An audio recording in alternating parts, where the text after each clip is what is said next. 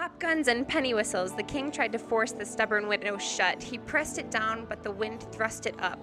He pushed it in. Welcome to the Barracks Podcast. Welcome to the Barracks Podcast. Welcome to the Barracks Podcast, featuring Amanda Keene and Kirsten Kosian. The views, comments, statements, and opinions expressed in this podcast do not necessarily represent the official position of the Salvation Army.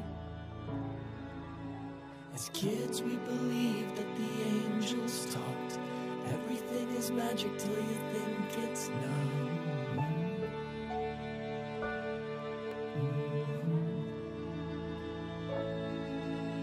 It's easy to be thankful for the things you've got. It takes guts to give thanks for the things you've lost.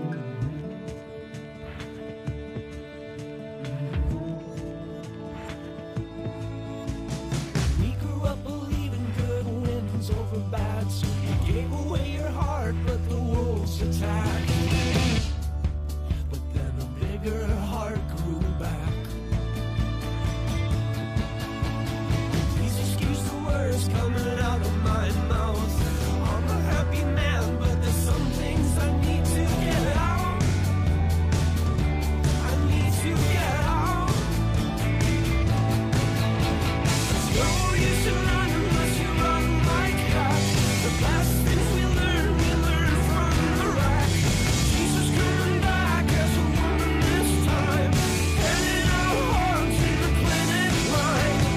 Someone tell the devil we don't need no help. We all pretty good at beating up ourselves. Yeah. Oh, my word. Welcome to the Barracks Podcast. I'm already laughing. I will share with you guys what happened. So we're sitting at a coffee shop called Calibre. Shout out. It's great. What is it? South Barrington? South Barrington. I don't know what this is. It's over here. Carrie was testing our equipment and my microphone wasn't working at all. So she put it's up all the in volume. put this all in air quotes. Wasn't working at all because it was working fine. And she put up the volume up all the way, and then then fixed it, but almost had a heart attack because it was so loud. It was. I'm laughing because I saw her face and I saw her reaction, and it was hilarious. It was not funny. And then she said something like, I fixed it, but almost died. The microphone works, dramatic. but I might be dead. Okay. Anyway, so welcome to our podcast and the happenings that lead up to recording the podcast. Yeah. It's the backstory. It's like a VH1 special. I'm gonna have to get the giggles. It's a VH1 special. VH1 special. When's the last time is that even a thing anymore? I don't think VH1 exists. Does VH1 still exist? I'm not sure. Quick feedback. We don't know. Tabatha is with us, everyone. Yeah. Tabatha Anderson Gorton. It's new. It's new. It is so new. And she doesn't have a microphone yet. What's new? Her last name's new. I mean, what? So you changed it? Did you change it? Okay. Not yet. That's me. Thank you so much. Awesome. Thank you. On Facebook is true. It's as true as anything that you put on Facebook. Okay. So it's it's literally that. Have you seen the movie Circle or The Circle? Oh yes. It's like that now. Tragic. Yeah, Wait, you what? should see it if you want it. Wait, are we talking about the same one? With Emma, with Hermione Granger. Yes, that one. Yeah, it's tragic. Right. I didn't actually watch it. I listened to it. Oh my gosh. Okay. I listened to it because I was driving, and my car had a DVD player. Oh. Well, Wow. Hashtag officer life. Hashtag. What? Hashtag Okay, we're not going to go down that rabbit hole. DVD player in it that is not. I don't own it. Okay, moving on. Today So we need to explain a couple Thursday. things. So me saying thank you was because our kind server Barista. Barista.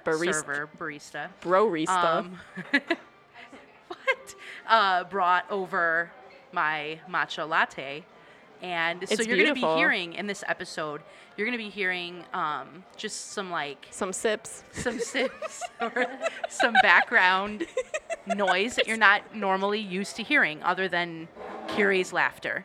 That will still be here, Yeah, just a but little might bit. be faded out a little bit by the wonderful playlist on in the background. So right now, featuring Aerosmith. Yes. Led by Steven Tyler, a.k.a. Okay. Liv Tyler's dad. Wow, that was impressive. Good job, Curie. That was unexpected. But today, random pop culture fact is Random, true. irrelevant to everyone's daily life pop culture facts. Oh my gosh. So to give you some context for this episode, we, and by we I mean Curie and I, at Chapel at Territorial Headquarters, we read the book entitled The King Who Sneezed. Yeah. And it's just a really great book, and you're going to hear it today because we have Tabatha here. Expert. Who is an expert librarian / storyteller / human being. So, I know. Expert human being. Yeah, I promoted you. But she's going to read that story for us, just like we did. Well, not just like we did. Just like This is gonna Amanda be so did. much better Oh, than yeah. what I did. It's I mean, I did a mediocre job. A mediocre Tabatha's job. so kind. She is very kind. So we Expert read this human being. book at THQ for Chapel, and then we discussed some questions, which we're going to discuss today. And so this is more of a lighthearted, Lighthearted, but with like but with a sucker punch. right. So you're kinda gonna be like, deal. oh, this is so great, and I should be under my blanket listening to Tabitha's voice. And you 'cause she's should. just If you so wonderful. have an opportunity, You get a cup of should. cocoa. Don't or do this if you're tea. driving. Obviously. Those are Well, all- come on. I mean, you could Who's stop gonna by a coffee drive? shop. I mean, But and then get a yeah. a You could comfy stop by- blanket. Right. Yeah, you could have a comfy blanket. Thank you Thank so you. much. They're so beautiful. So we will definitely take a picture of these things and put it on Facebook and Instagram so you guys see it.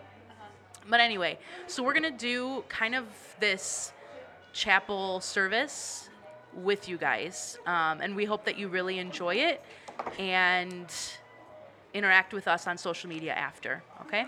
So I'm going to pass this on to Tabatha, and she is going to read this story for us while I take pictures. I'm gonna give her this one. I'm gonna Okay, give her this mic. Sounds good. Enjoy the story. Awesome. Okay. So picture books are, obviously there's words in them, but there's also illustrations. So throughout this picture book telling, I'm going to be kind of pausing at moments to talk about some of the images that you have, because white space and the pictures are all a part of the experience. So I'm going to be kind of reading like I would to a group of probably second graders or maybe third graders, because this is about the reading level. So parents, if you have children of that age, grab this book because it's pretty good. And the illustrations are really fun, and there's a lot of color to them. And they're really kind of quirky looking. So, all right, so here we go. This is The King Who Sneezed, and it's written by Angela McAllister, and illustrations are by Simon Henwood. Once upon a time, in a country so far north that it was always winter, there ruled a mean and stingy king called Parsimonius. His ancient castle high up in the drafty mountains was crumbling away because the stingy king would not have the rotten roof repaired or the damp dungeons drained.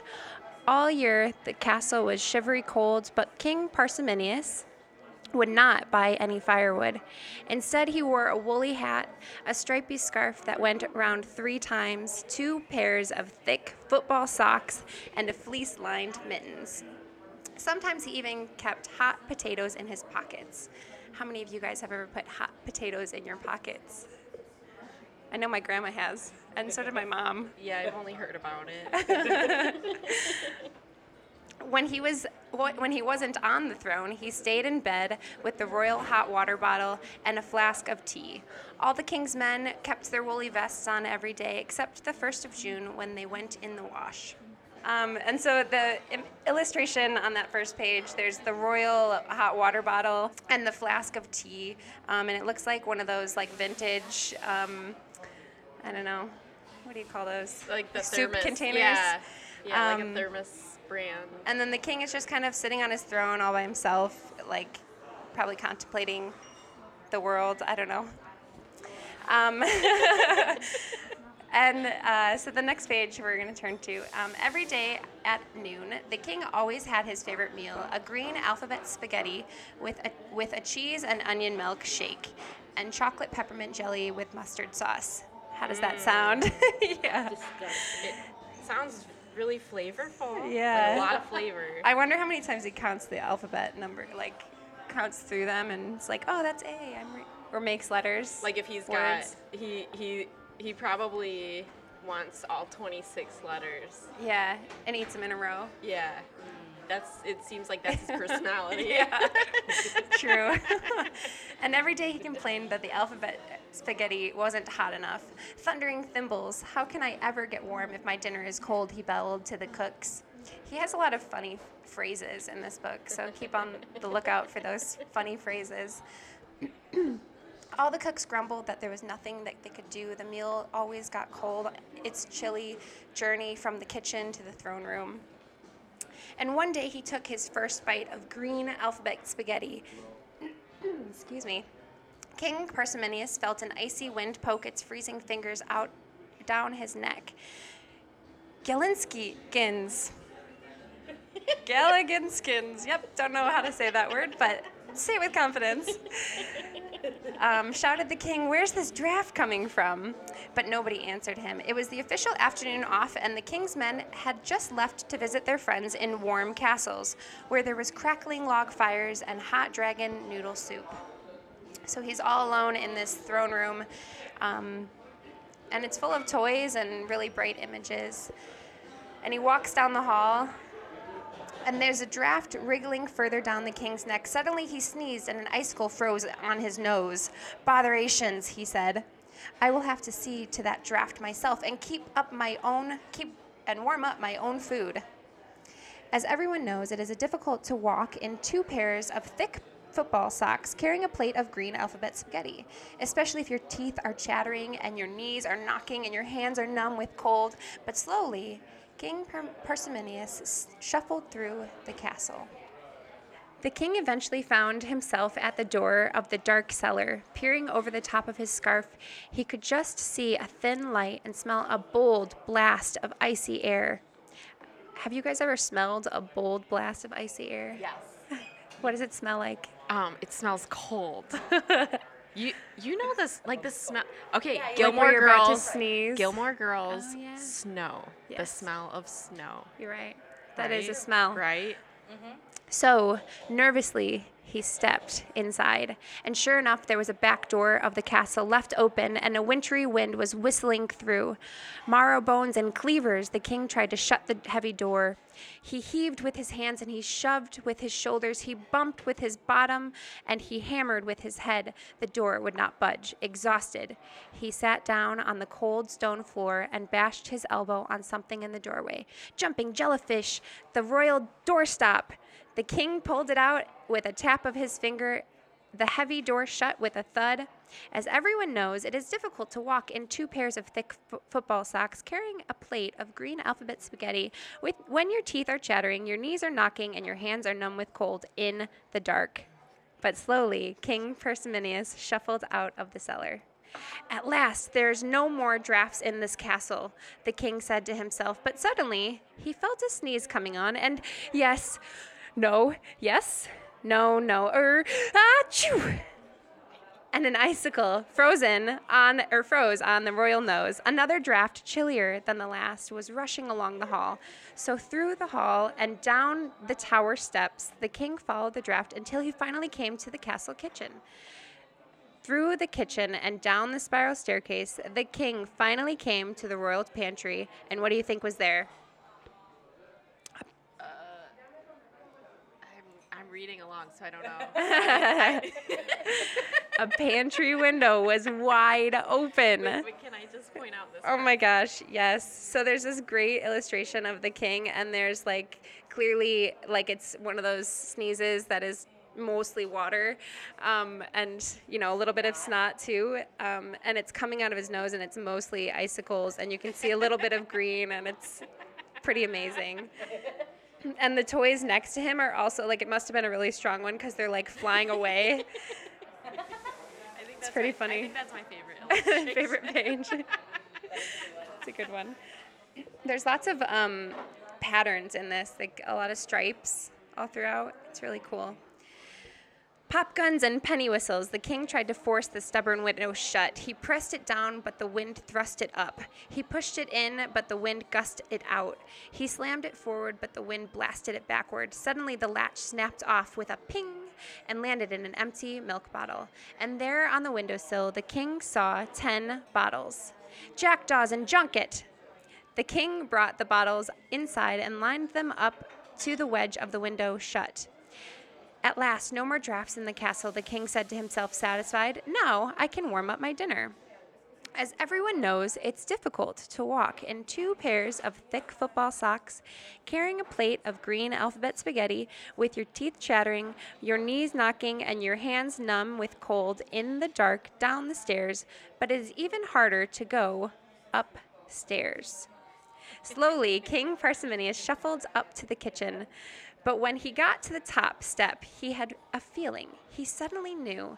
He thought he knew. He wasn't sure, or, achoo! 2 icicles froze to the royal nose, and a pershing draft nipped his toes and turned them blue. Looking down, the king saw 2 big holes in his socks, another draft even chiller than the last, while whistling across the kitchen floor. Fish cakes and frying pans, roared the king, and he dropped the plate of alphabet spaghetti. Of green alphabet spaghetti. He lost his lunch. I know, and he just warmed it up. So this next image is him, it looks like, in the kitchen, and all of the ingredients are about the size of his head. So it's kind of amazing that he's got like a cheese grater, and it's literally like his whole head. Yeah. And then there's cheese. yeah, there's like salt and pepper shaker, the same size. It's really fun to look at some of these, the different perspective on this, and I think there's even things behind him that look even larger. But like the spoon and the fork are really small. It's funny. And that's the whole image on this. It's like a 2-fold page of just this illustration. By now it was dark inside and outside, and King Parsimonius searched for the draft, but he walked straight into the kitchen cupboard, cracked his nose, and sat down with a bump. And there was a raw wind at his feet, shooting through the royal cat flap. Windmills and wheelbarrows, he bellowed. Hard as he tried to shut that flap, the wind rattled it open, and there was nothing to hold it closed. In the corner of the kitchen, there was a huge sack of dried beans. The king tried to push it toward the cat flap. He dragged and dragged until it was so warm that he took off his mittens, and he heaved until it was so warm that he took off his scarf. And he kicked until he was so warm that he took off his socks. Exhausted, he rested up against the sack, and with a clatter, the beans spilled into a huge pile against, what do you think? The cat flap. The cat flap. And there's a tiny little cat that looks like the Pushkin cat, like that emoji. It totally looks like him, but this was written way before that. It was published in 1986. Oh my gosh, yeah. So this was like before its time. And there's a big giant, it's like a huge barrel of cat food. And his scarf is all next to it. And then this little cat. Little cat. I think he has a fish in his mouth. Oh yeah, he totally does. Got a little Where fish did he get the tail. fish? You know. It's funny. All right, so at last there were no more drafts in the castle, and the king said to himself, finally satisfied. But as he brushed the beans from his lap, he had a sudden feeling. No, not again. Not another one. No more sneezes. The king yawned. He felt tired and warm. And as everyone knows, it takes only 2 minutes to find your bedchamber when you're feeling warm and tired. And soon King Parsimonius was tucked up fast asleep without a royal hot water bottle. But when the king woke up in the next morning, he felt as cold as ever, and even grumpier when he remembered that he had his meal the day before, or that he hadn't had his meal the day before. Inkwells and icebergs. It was so chilly I had to stay in bed all day. He sent for the king's men and for the castle cooks, who shivered and shuffled into his bedchamber. Bring my scarf and my socks and mittens and the royal hot water bottle and flask of tea, and bring my meal now and make it hot. He's kind of gotten worse. Yeah, he has. Tried to do stuff for himself the day before, and now he's even crankier because it didn't go very well. Bring my scarf and my sock. Oh, we read that part. Everything arrived except for the meal. The king waited impatiently. He didn't see the cooks shaking nervously outside his door. You take it in. No, you take it in. No, you take it in. Not me. You take it in. And the next page is just an image of him kind of just alone in his room. He's got like a furrowed brow, and like a little teddy bear too next to him, kind of snuggling. Under his arm. Yeah. And there's like a really orange, angry monster who just looks like kind of the king looks sometimes. Just angry and kind of grumpy looking. And the only images, I mean, he's got some pictures of people, but he's also got a portrait of himself by himself. It's kind of sad. I shouldn't laugh. Yeah.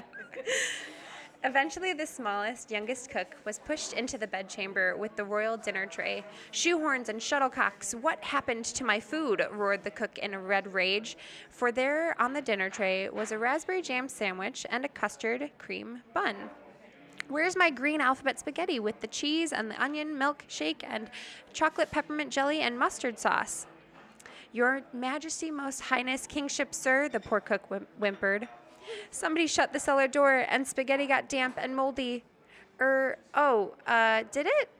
The king's red rage changed to a pink blush. What about my cheese and onion milkshake? Your Majesty, Most Highness, King, sir, somebody shut the pantry window so the milkman couldn't leave the milk, and somebody split the beans in front of the cat flap, or spilled the beans in front of the cat flap so the royal cat could not come in to chase the rats, and they ate all the cheese. They did they? And I suppose the rats ate all the chocolate too? No, Your Majesty, we had to call for the rat chaser, or the rat catcher, and he ate all the chocolate. Crumbling Christmas cakes. You see, the smallest, youngest cook explained, we must have the doors and windows open for your food, but it is so very, very cold. And he shivered and sneezed loudly, which reminded the king of the freezing north wind and its drafty fingers. The king shuddered. Then he suddenly jumped out of bed. Gusty gales and glaciers, here is a proclamation. Starting this morning, we shall repair the roof, drain out the dungeons, and send for supplies of candles and firewood. So, from this day forward, there will never be another sneeze heard in this castle again. Wow. Yeah, and there's a really big picture of the cook. He's got like a star scarf on and a pink nose. When all the work was done, King Parsimonius put his woolly hat, his stripy scarf, his thick football socks, his fleece-lined mittens away in a cupboard, and only put them on again when he was out for snowball fights. And the woolly vests were thrown out, and all the king's men and all their friends had their friends to the castle for tea. The cook spent every day happily inventing wonderful new hot dishes for the king and singing as happy as cooks do. With all the warm fires, jolly tea times, and cooks singing, King Parsimonius didn't feel mean anymore. He wore only slippers, a dressing gown, and a royal smile, and there was nothing that made him smile more than to sit with his friend, the smallest, youngest cook, eating hot buttered toast in front of a roaring fire, watching the north wind press its icy nose up against the windows. Hearthrugs and hot pots. The happy king laughed. You can't come in. And there's this really beautiful image. It kind of is in comparison to the first page. It's like the colors in this are all reds and hot, warm colors, and the king doesn't have his scarf on anymore, and there's toys, that look like they were played with all around the ground, and there's a really warm fire, and he's sitting on the throne with this little tiny cook, kind of like a grandpa would do with his grandchild, or a dad with his, And his teddy son. bear's there too. Yeah. Oh yeah, and his the teddy bear cat. and the cat is they're all snuggled up. And then this front image was just like so cold. There's very little warm colors other than his scarf, and the king was really the only image that was like popping with color. So it's a really interesting contrast. And that is the end of The King Who Sneezed. All right, thank you. Good work. Oh, so we're gonna share this mic. Amanda and I are gonna share a microphone. Yeah, we are. We're gonna pass it back and forth. LOL. Okay. Thank you, Tabitha. That was so great. I'm so glad that Kiri knew of this book, because I had never heard of it, and I would never have read it without her bringing up. Yeah, I'd never heard of it either. See? But it's Look really at you. good. I She know, I'm is. a librarian. She's an expert. I'm around books all day. Although this was a little before the time that I was around books all day. Just a little, yeah. So we just have 4 questions that we'd like to discuss.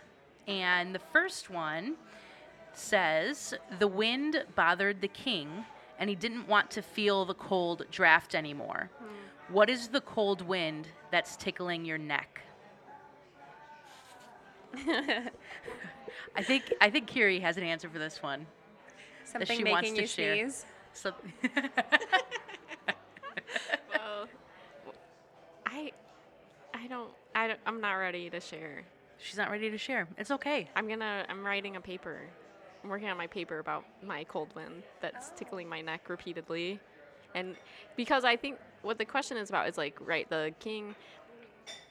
So I'm going to go farther away from the personal. I'm going to make it less personal.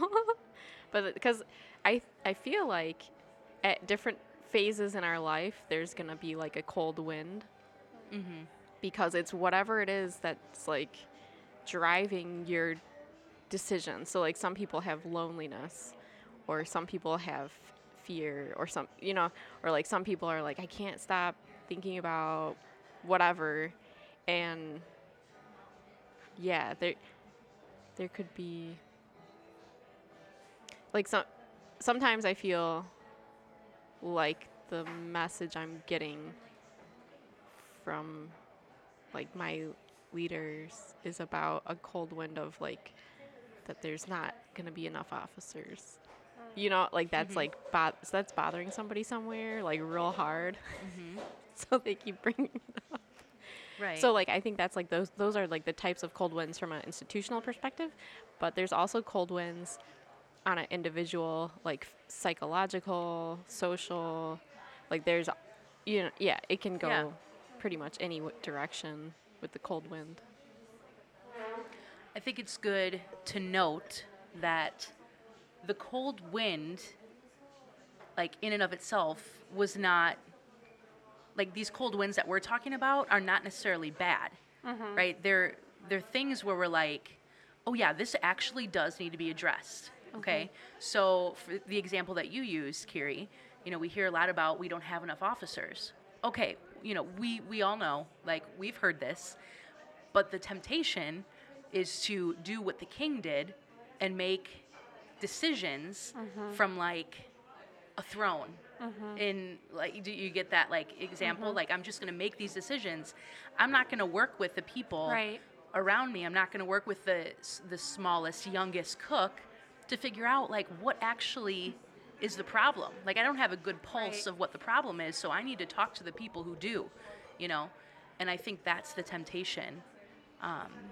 Do you have anything you want to add, Tabitha? Yeah, I mean, I totally agree. I think the wind, this analogy is a great one because, the wind is like the annoyance, and he thought the solution would be like, why didn't they just shut these doors and shut these windows and shut the cat flap? Like, Right. this is a simple solution. And from up high, it definitely looks like, oh, he's making changes. Like, he's actually doing something from himself. Yep. And he's, kind of running the castle and getting to what he's supposed to be doing. But, when you finish and get to this young cook, he's like, well, actually, like, we have to have the door open because mold is down in the basement, and we have to have the cat flap because the cat eats all the rats, and the rats will eat the cheese, and we have to have this window open for the milkman to put your milk. So it's all of these solutions we've made because you don't want to fix the roof and you don't want to take the water out of this basement. And I think I was talking to somebody who works for the Salvation Army. And obviously, I work at a public library, and we were talking about some of the things happening in our jobs, and it was really kind of amazing because a lot of the things that I was talking about and a lot of the things this individual was talking about were the same. So I think it's more than just an institutional thing. I think it's, this is like a leadership thing. Yeah. It's he was making a decision that he thought was the best, but he didn't consult anybody who was actually doing the cooking and actually, working on the ground floor. And I think that's kind of what you're getting at, Yeah. Amanda. Just, this is, we have to be making decisions from a place where we know the actual work of the people who are doing the job. Right. And if we aren't, then we could be making decisions that only make mold. Yeah, that's a great way to put that. Yes, yes. This kind of leads us into this third question I have here. In the end, the people around the king were able to help him understand the bigger picture. What are some ways you would like to reach out to, in quotes, the king to help her or him understand the big picture? Yeah, so in my job, I'm a manager of people, and it's something I really enjoy doing. So the king, actually, I saw him from both aspects, because I'm like the middlest of managers you could probably have. And so, I saw him as me, and I also saw him as leadership who is not me. Right. And I think that's why this is such a great story. Carrie, nice job. Because it, I think I think we are often thinking about and I think, anybody who's a leader is the king. Anybody who is a leader doing anything is the king, even if they're managing people or not. Right. So I do think it's relatable if you're not in that position. But how would I like to reach out to the king to help him or her understand the big picture? I think some days I just want to tell myself, go out to the desk and observe your employees, observe what's going on. And I do that some, but emails and all the other administration things get in the way. And I also want to tell the people above me, come downstairs. Yeah. Yeah. Come see the kids enjoying these things. Come see the families making memories here, or whatever it is, and understand what we do. Right. Yeah. Yeah. It is. I can understand. I can relate to what you're sharing. Because it's hard for me to think about communicating with the quote unquote king, people who are in a leadership position, in air quotes, some more above me. And that has to do with my personal issues, this always be having these weird feelings about people in authority.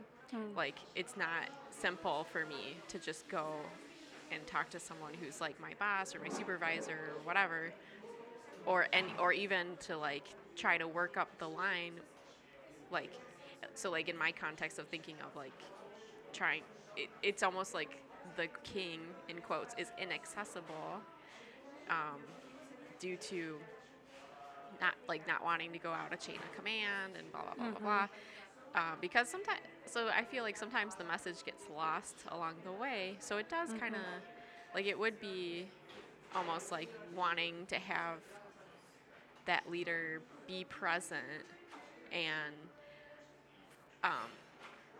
sometimes I think people, what is it, like confirmation bias, where, like, if I were to go and I'm like, I think this is a problem, you know, the king, he's like, I think it's because there's a window open.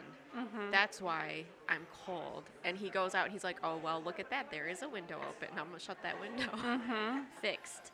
So it's like there's that confirmation bias of, even when he went personally to see what was going on, he still only saw what he was expecting to see. Right. So I think that's like, that's the hard work, and I kind of want to circle around to the concept of this being like a personal thing too, or if it having like a personal application for psychological, or I don't know if that's the right word, but like things that go on internally for us, where Like self-talk.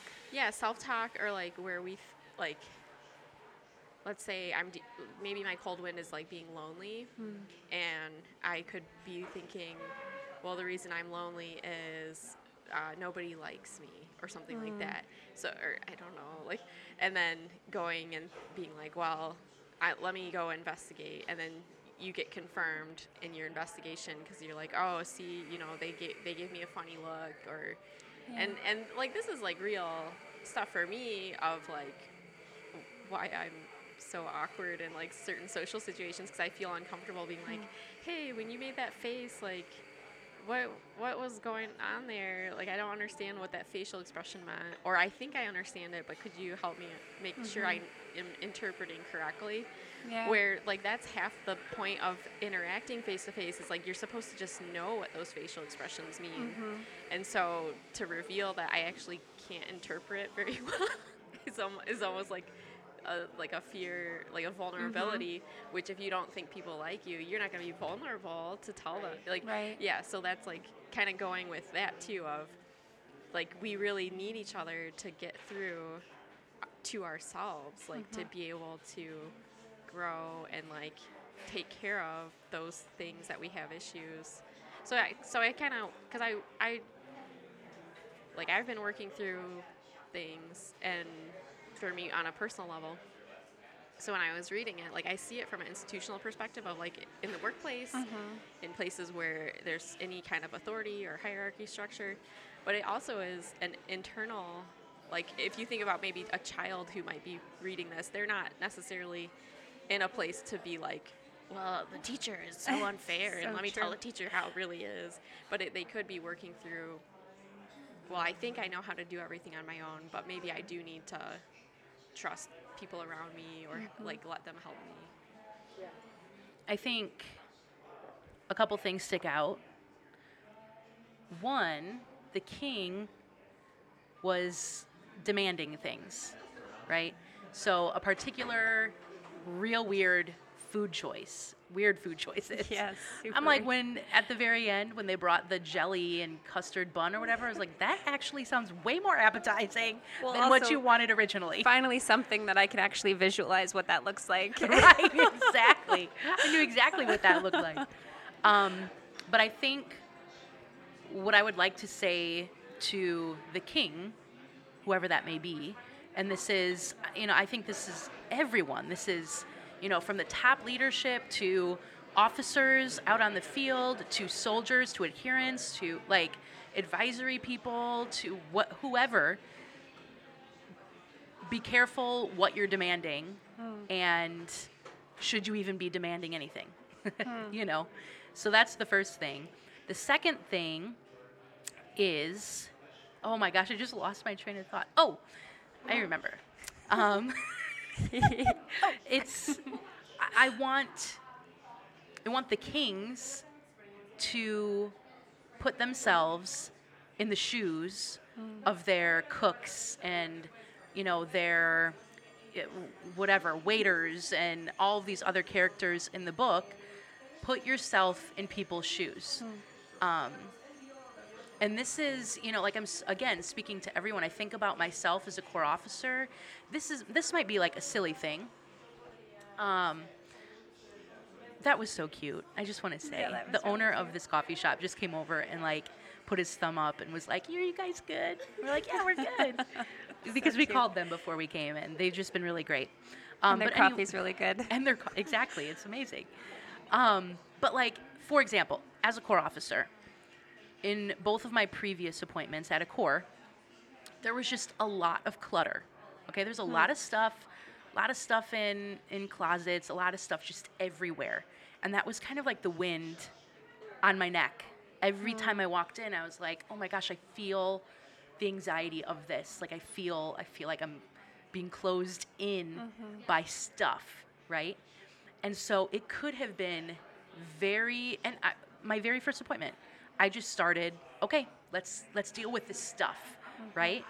But thank God there was a soldier who was there that was like, hey, actually, that thing has a story, And it was a reminder of, wait, like I can't just make these decisions by myself or I'm going to throw out history of a corps. Yeah. You know what I'm saying? Yeah. So I learned in that moment, and thank God it happened right away, that whenever I went, like this was a team thing. Yes. Like we did this together.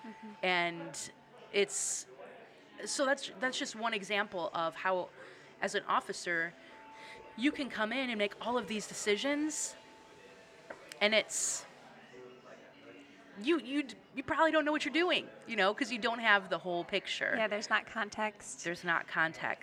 I think kind of going along with what you were saying, I would even take it a step further, because the king, he listened to this young cook and he was like, it was a light bulb moment for him in that conversation.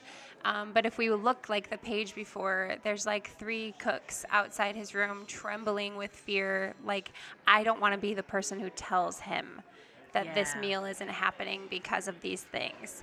And I think that's a relational thing. And even when we look at the end of the book, like, it wasn't that the king was like, oh, I'm going to befriend every single one. I'm going to look at the entire castle and we're all going to have, and there might have been like maybe a small group of people where he's like, befriending, but we only see one person that he's really attached himself to at a position that is not his same level of position. And he asks he takes the advice of that one person. And I can imagine that in this fictional world that we've created, has been created for us, like that would probably continue, and that relationship will continue. And I think something important too is like you have to be open to like receiving that and not like shutting down the idea or even the like moment of somebody telling you like, hey, this is what happened because all of these things were changed. And I think that is also a real struggle. I mean, I see that at my work, and I know that it's probably not unique, but it does take the relational part of it with that one individual. Maybe it's just one. We can look at the Salvation Army and see this huge amount of people, and that's amazing that we have this many people. But that can also be overwhelming, an overwhelming task for a leader in the Salvation Army to be like, oh, I have to get to know everybody's opinion, but sometimes it's just a couple. And it's not just asking the opinion, it's having the relationship with somebody that can say to you, this specific thing that you did affect these things in this way. Can we find a different solution? Yeah. And you being open to accepting that critique, because that is hard. Yeah. So. Absolutely. That's great insight. The last question that I want to discuss is putting yourself in the shoes of the king. How can you hear from your smallest, youngest cook? Well, so first of all, do you want to respond?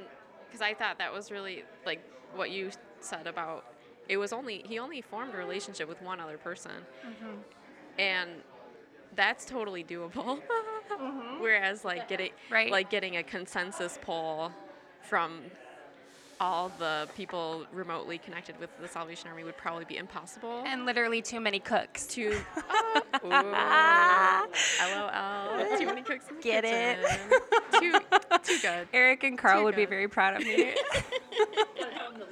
Yeah. But yeah, hearing from your smallest, youngest cook, yeah, that would. I feel like Tabatha already answered that question. Of it's like forming a relationship so that Yeah. you're in a position of maybe being able to trust that person because you've gotten to know them, and then yeah, you can hear from them. Yeah, and I think it's hard. I mean, it's really, really hard to hear critique. Like, I struggle with that because I want it to be good for the people who I am leading. And it's hard when you make decisions in leadership that aren't good for the people you're leading, because nobody goes in with like the intention of, I'm going to mess things up for Yeah, all I'm these I'm people. gonna Like, do a bad that's job. terrible. Nobody's going to, be going at something like that. And I just think making your relationships with the people that either report to you or in a larger context, just like having that person who's not in your position, who's not on the same level, who's in a position that is more on the ground floor, is really vital. I read this once before I read it at THQ, and I started crying at this sentence. It says, with all the warm fires, jolly tea times, and cooks singing, King Parsimonius didn't feel mean anymore. And I don't even know. I just kind of lost it. But that... While you were probably reading typical. at THQ or No, by no, no. yourself? Yeah. Before. Yes. And good thing I did, because I didn't cry at THQ. But like that thought, and then this part about the cook spent every day happily inventing wonderful new hot dishes for the king and singing as happy cooks do. Yeah. Like this whole idea, like such a contrast to the beginning of the book, where it was, I love how you explained like the colors, even Tabatha, in the pictures, because it was like cold and isolating and dark, and it just, what a contrast to this end where it's bright and it's warm and it's happy. Like people are singing as they cook, and it's just so warm. And I don't know, I just love that part because it speaks to community, like how do we hear from our youngest, smallest cooks? We realize that we're like all on an even playing field. Like we shouldn't have kings who are demanding things. We shouldn't have corps officers who are demanding things. We shouldn't have soldiers, so if you're a corps officer, I just want to speak to you, and I speak to you as a comrade, as like a friend, because I am an officer. Be careful how you do community life with your people. If you're going to be on a throne and you're going to be, setting yourself up to be better than everyone, like and this is my own soapbox. When I hear that we have a higher calling, I'm just like, dude, no. Like, we don't have a higher calling in that we're better than people, we're superior to people. We have a different calling. Yeah. And we all have different callings. So officership is not the end all be all, okay? Let's just like tear down any idolatry that is in officership right now. Like that is not the thing. Being an officer is just as important as being a local leader, is just as important as being a soldier, is just as important as being an adherent, is just as important as being a volunteer in the soup kitchen. Like we are all doing this together. We all should have the same mission, right? We all should be wanting to advance the kingdom of God. And singing together. And singing together. And making, warm, cozy fires and being around each other in happiness. It's not the first page of solitary loneliness. And as a local leader, thank you, because my career is not officership. My calling is not officership. It's to be a librarian, and the Lord made that very, very, very clear to me. And if you're interested, I can tell you more about that.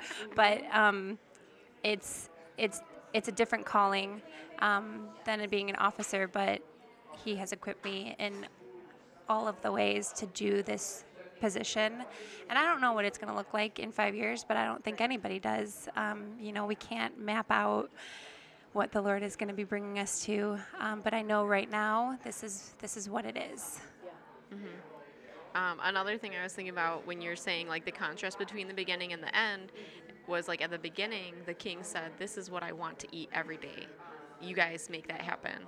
And at the end he's like open to having different kinds of food prepared, and that it's up to the people who are doing the cooking. So I just was thinking about that too, of like when people are allowed to be creative and allowed to express their gifts Absolutely. in the way that, like, God enabled those cooks to invent meals. And so it's like not getting stuck on anything, not getting stuck on a certain meal and wanting that meal every day. And I mean, like, that can be in all kinds of ways, but it's just like you have to try new things, you have to be open to new things, and if you're calling the shots, you have to be willing to trust the cook to cook something and to invent something and to let go of what you think the meal is supposed to look like and taste like.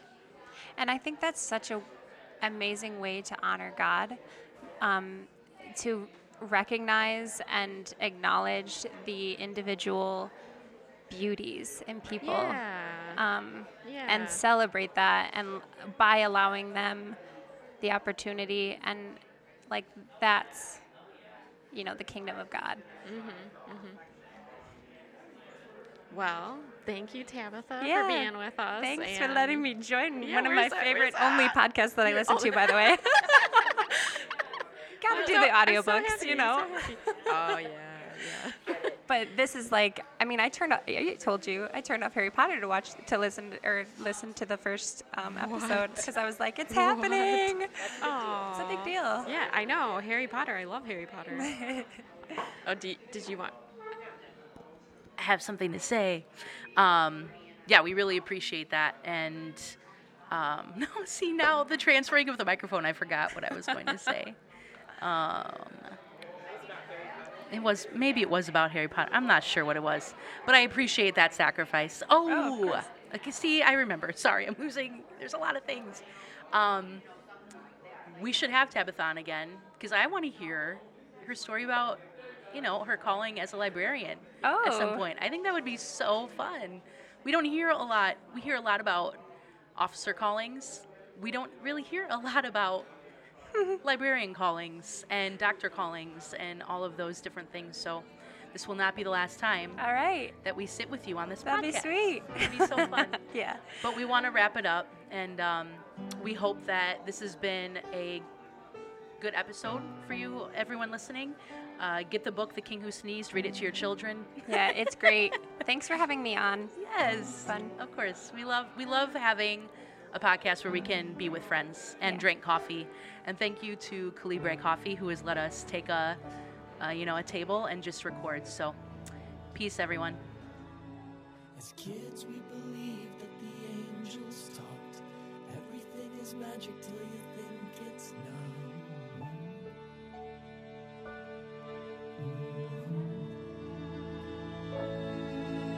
It's easy to be thankful for the things you've got. It takes guts to give thanks for the things you've lost.